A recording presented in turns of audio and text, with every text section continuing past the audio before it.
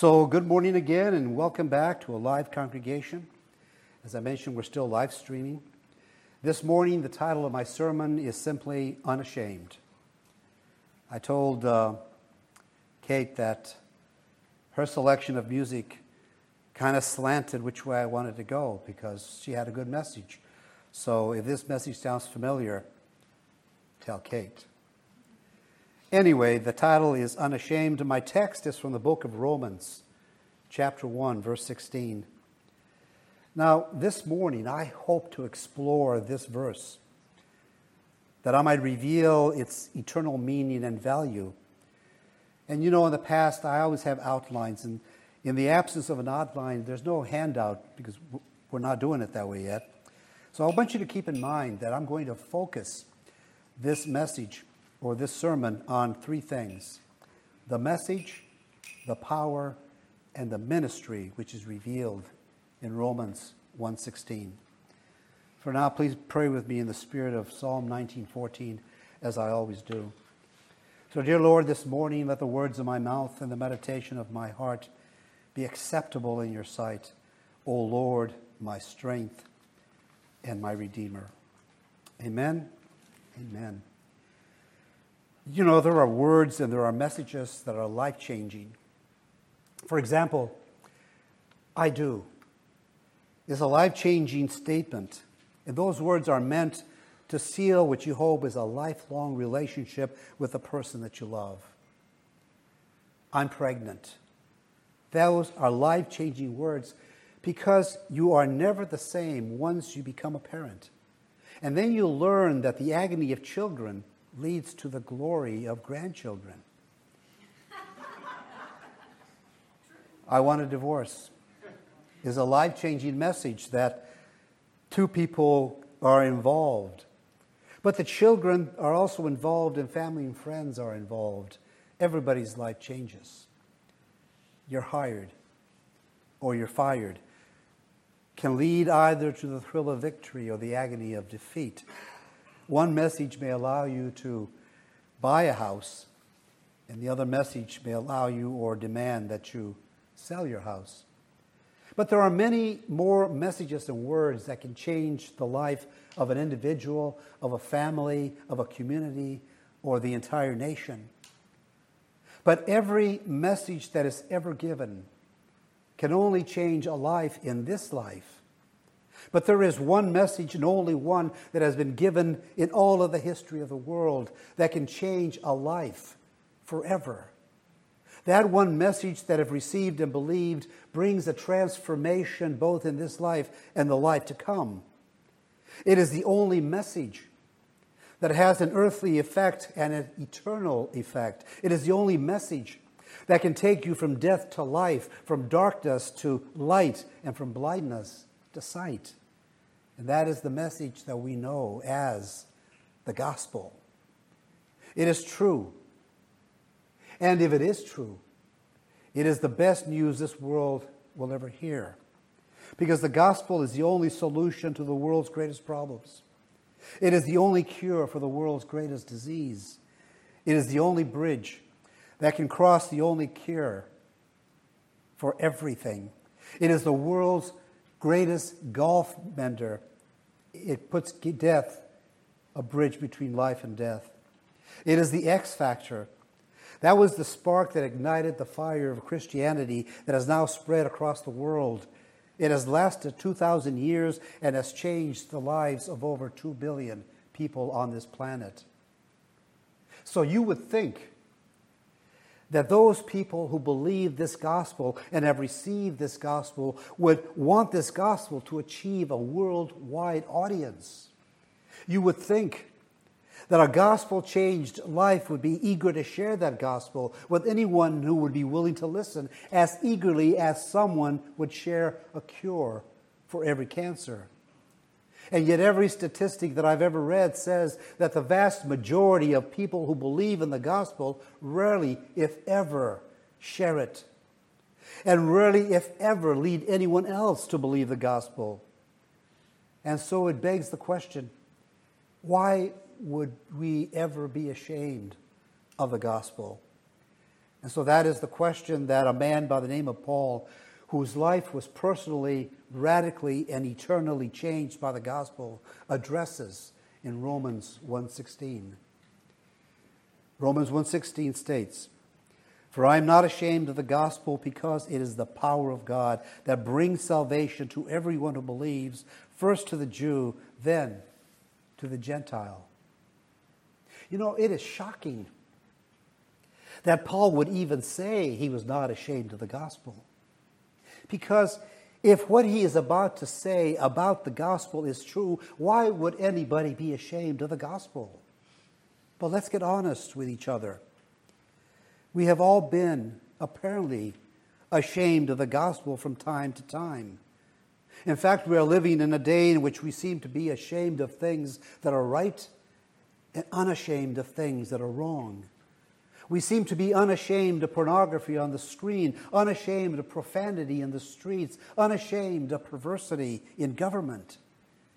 And on the other hand, we seem to be ashamed to stand for sexual morality, moral purity, and personal integrity. Tolerance has pinned the truth to the mat, and compromise has shut the mouth of conviction. We are in a day now where we would rather offend God and fear the culture than offend the culture and fear God. And I believe that in the 21st century, more than ever, that there is one thing we should never be ashamed of in private conversation or public discourse, in preaching to the choir or proclaiming to the culture, in God's house or the courthouse, in the halls of the church or the halls of government, and that is the message that brings salvation to everyone who believes. And there are three things that the gospel always brings to the table in which we should never be ashamed. First, consider that we should be unashamed of the message of the gospel. And Paul begins by saying in Romans 1:16, "For I am not ashamed of the gospel." We need to be sure that we understand what it is that we're not to be ashamed of. I don't think that there is a word in the English language that is so little understood. You know, the word gospel, what does it mean? It's actually the first reason we should never be ashamed, because the meaning of the word gospel literally is good news. It's a good story. It's a story of good news. Now, why would anyone be ashamed of good news? Why would we hesitate? Why would we equivocate when it comes to sharing the good news, which is really the best news for anyone will ever hear? You can understand why we would hesitate to share bad news. No military officer wants to share the bad news that a son or a daughter has been killed in action. No police officer wants to share with a parent that a son or daughter has been arrested for drugs. No doctor relishes telling the patient that the tumor is inoperable. The gospel is not about bad news. It is about good news. If the baby is healthy, the father is not hesitant to share news. When the tumor is benign, the doctor is not afraid to tell a patient he's going to live. When the sun is going to shine, the weather person is not afraid to make his prediction. When interest rates are going down and the stock market is going up, the stockbrokers are not afraid to talk about the economy. Why? Why would anyone be ashamed of the gospel? Well, if you go back 2,000 years, there are two words that might explain the tendency to be ashamed.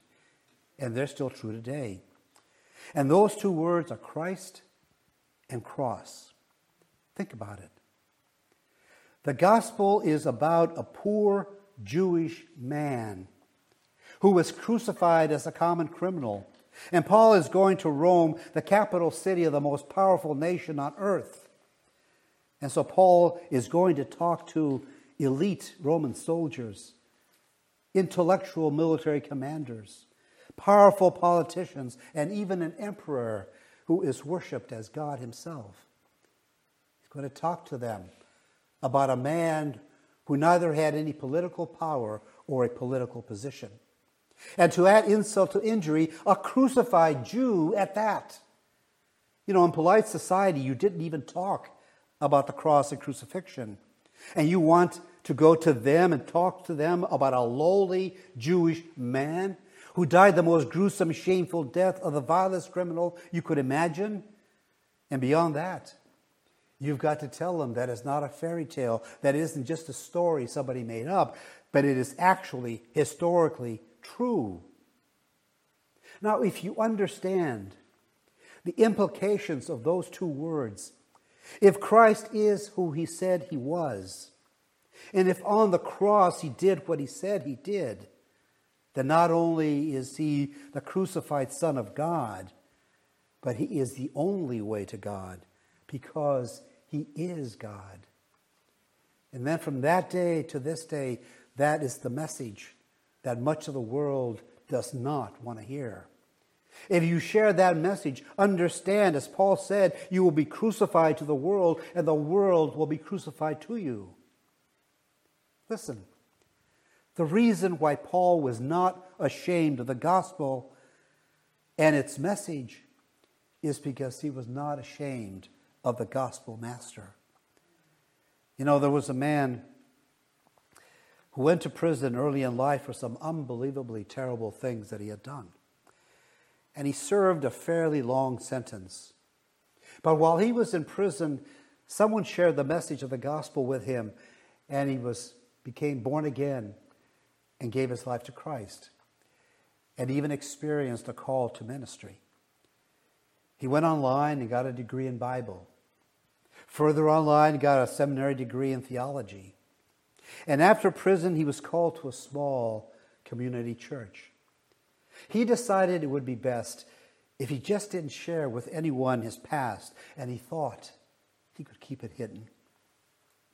It so happened there was someone in the community that recognized his name, knew what he had done, and wrote him a letter because some of this man's family had been hurt by this pastor. The man wrote, "If you don't resign from your church this Sunday, I'm going to stand up and I'm going to reveal everything you are and everything you have done and expose you to the entire church." Sunday came, and the pastor got up and immediately told the church about this letter. And he confessed his past and everything he had done to deserve prison. And with tears coming down his cheek, he said, "I am ashamed of everything I have done to Jesus. But I am not ashamed of what Jesus has done for me.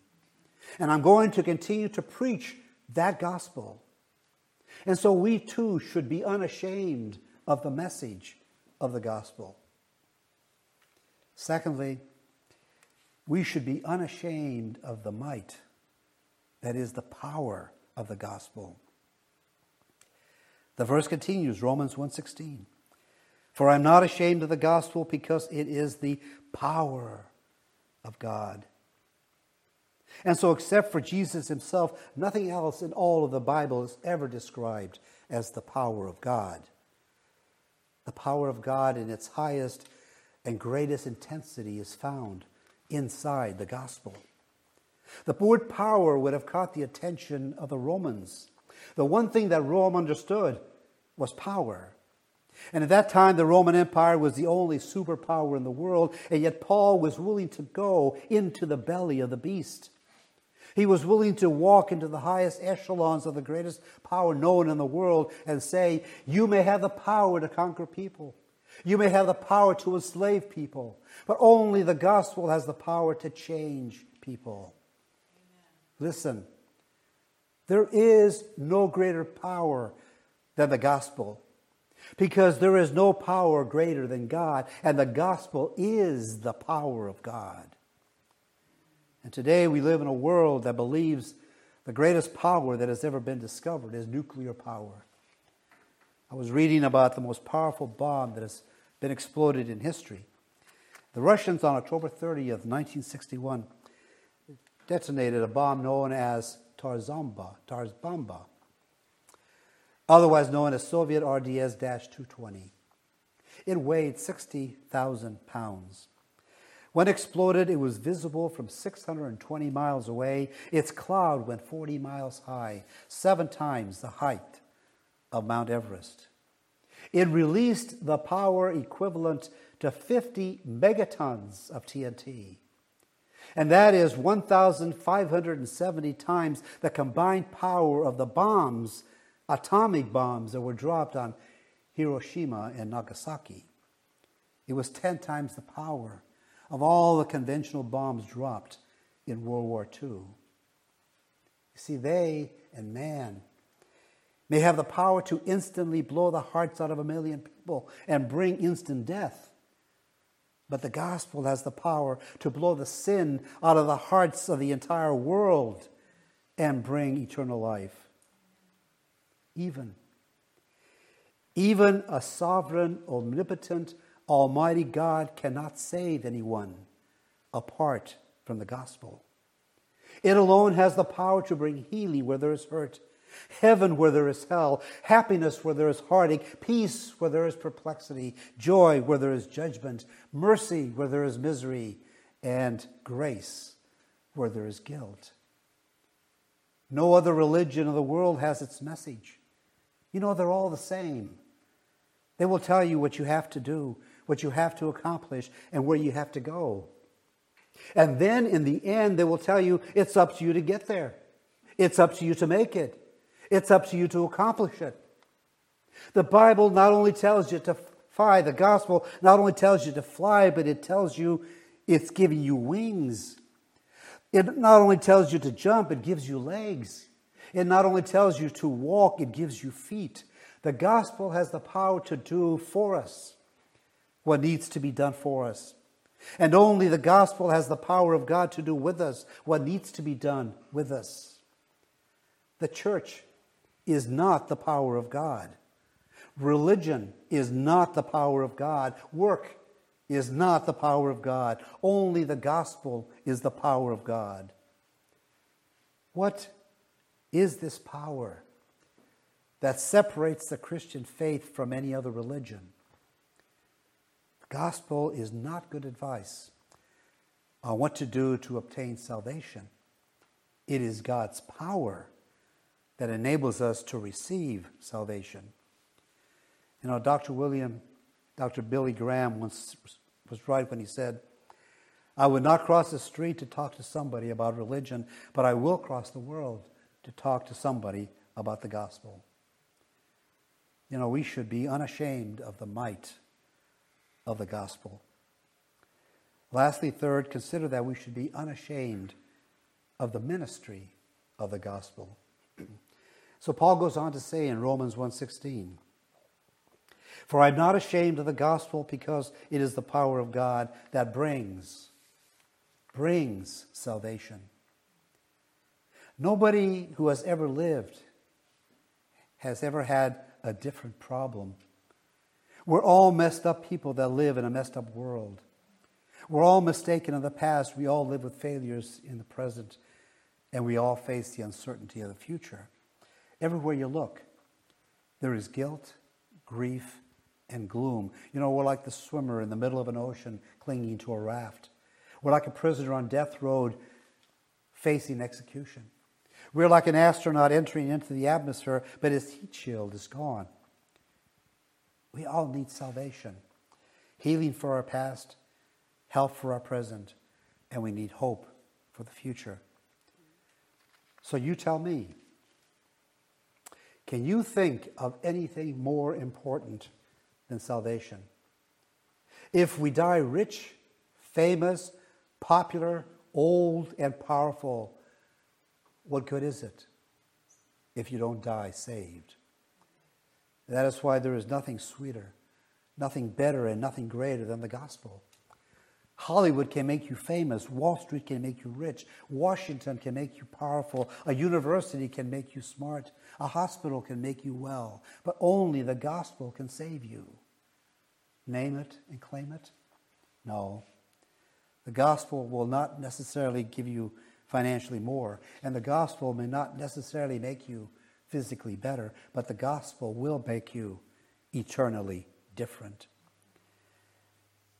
You know, when the United States hockey team beat the Russians in the Olympics in 1980, Al Michaels, the captain, famously said, "Do you believe in miracles?" Well, as great as that win was, it wasn't a miracle. It was just a win. And I do believe in miracles because the greatest miracle the world has ever seen is still taking place today, and that is salvation. And that is why the gospel is the greatest power in the world, because it takes the greatest power to perform the greatest miracles. To part a Red Sea, all God had to do was point his finger. To make something out of nothing, all God had to do was open his mouth and say the word. To go from complete darkness to total light, all God had to do, flip a switch. But in order to bring about salvation, God had to send his Son to brutally die on the cross and come back from the dead and rise, so that we could have the power of God and the gospel unto salvation. And that is why at any given moment there is nothing more important going on in the world than wherever and whenever and to whomever the gospel is being preached. And the best news of all is that this salvation is available to all who believe. Again, Romans 1:16 states, "For I am not ashamed of the gospel, because it is the power of God that brings salvation to everyone." Everyone who believes, first to the Jew, then to the Gentile. The gospel is for everyone, everybody. Look at it this way. If the gospel is not for everybody, it is not for anybody. It is for everybody because everybody can believe, and nobody can behave themselves into salvation. But everybody can believe themselves into salvation. The word believe is not talking about the head, but the heart. Belief is more than an intellectual assent to a proposition. It is volitional surrender to a person. We're not saved by simply believing in the plan of salvation. We're saved by surrendering to the man of salvation. Full faith is saving faith when it becomes surrendered faith. That is what makes the gospel so wonderful. See, the world says, work, try, do, and you might obtain salvation. But the gospel says, believe, and you will receive salvation. Pastor Bob Russell told the story while preaching in a church in California about how a Jewish man had become a Christian in an unbelievable way. See, this Jewish man had gone to a seminar to hear the motivational speaker Zig Ziglar. He was so excited to hear his hero that he got up the courage to go up to him and meet him personally. And as he came back to some friends that he was with, he said, "Zig Ziglar really likes me." They said, "Well, how do you think that?" He said, "He invited me up to his room." They said, "What do you mean?" He said, "He gave me his card and wrote down RM116. He's in room 116. His friend, who was a Christian, said, "That is not his room number. That's a Bible verse. It's Romans 1:16. The Jewish man went back to his hotel room, got a Gideon Bible and looked up Romans 1:16 and read it. He read, "First to the Jew." He said to himself, "I'm a Jew." He read the New Testament completely through twice, and on the second go-around he said, "This is the best news I have ever heard." And he gave his life to Jesus. You know, I think that there's only one way anybody should live. I want to live and die unashamed and unafraid. I want to live unashamed of the gospel of Jesus Christ, and I want to die unafraid of death. I want to look death and the grave right in the eye and say, "Death, you have no sting. Grave, you have no victory." You know, we can all die that way because of the gospel of Jesus Christ. Well, service is over. Go and share the gospel. Be unashamed. Share salvation with all in order that some might receive it. Share in the name of the Father, and of the Son, and of the Holy Spirit, for here we worship the one true God. Amen? Amen.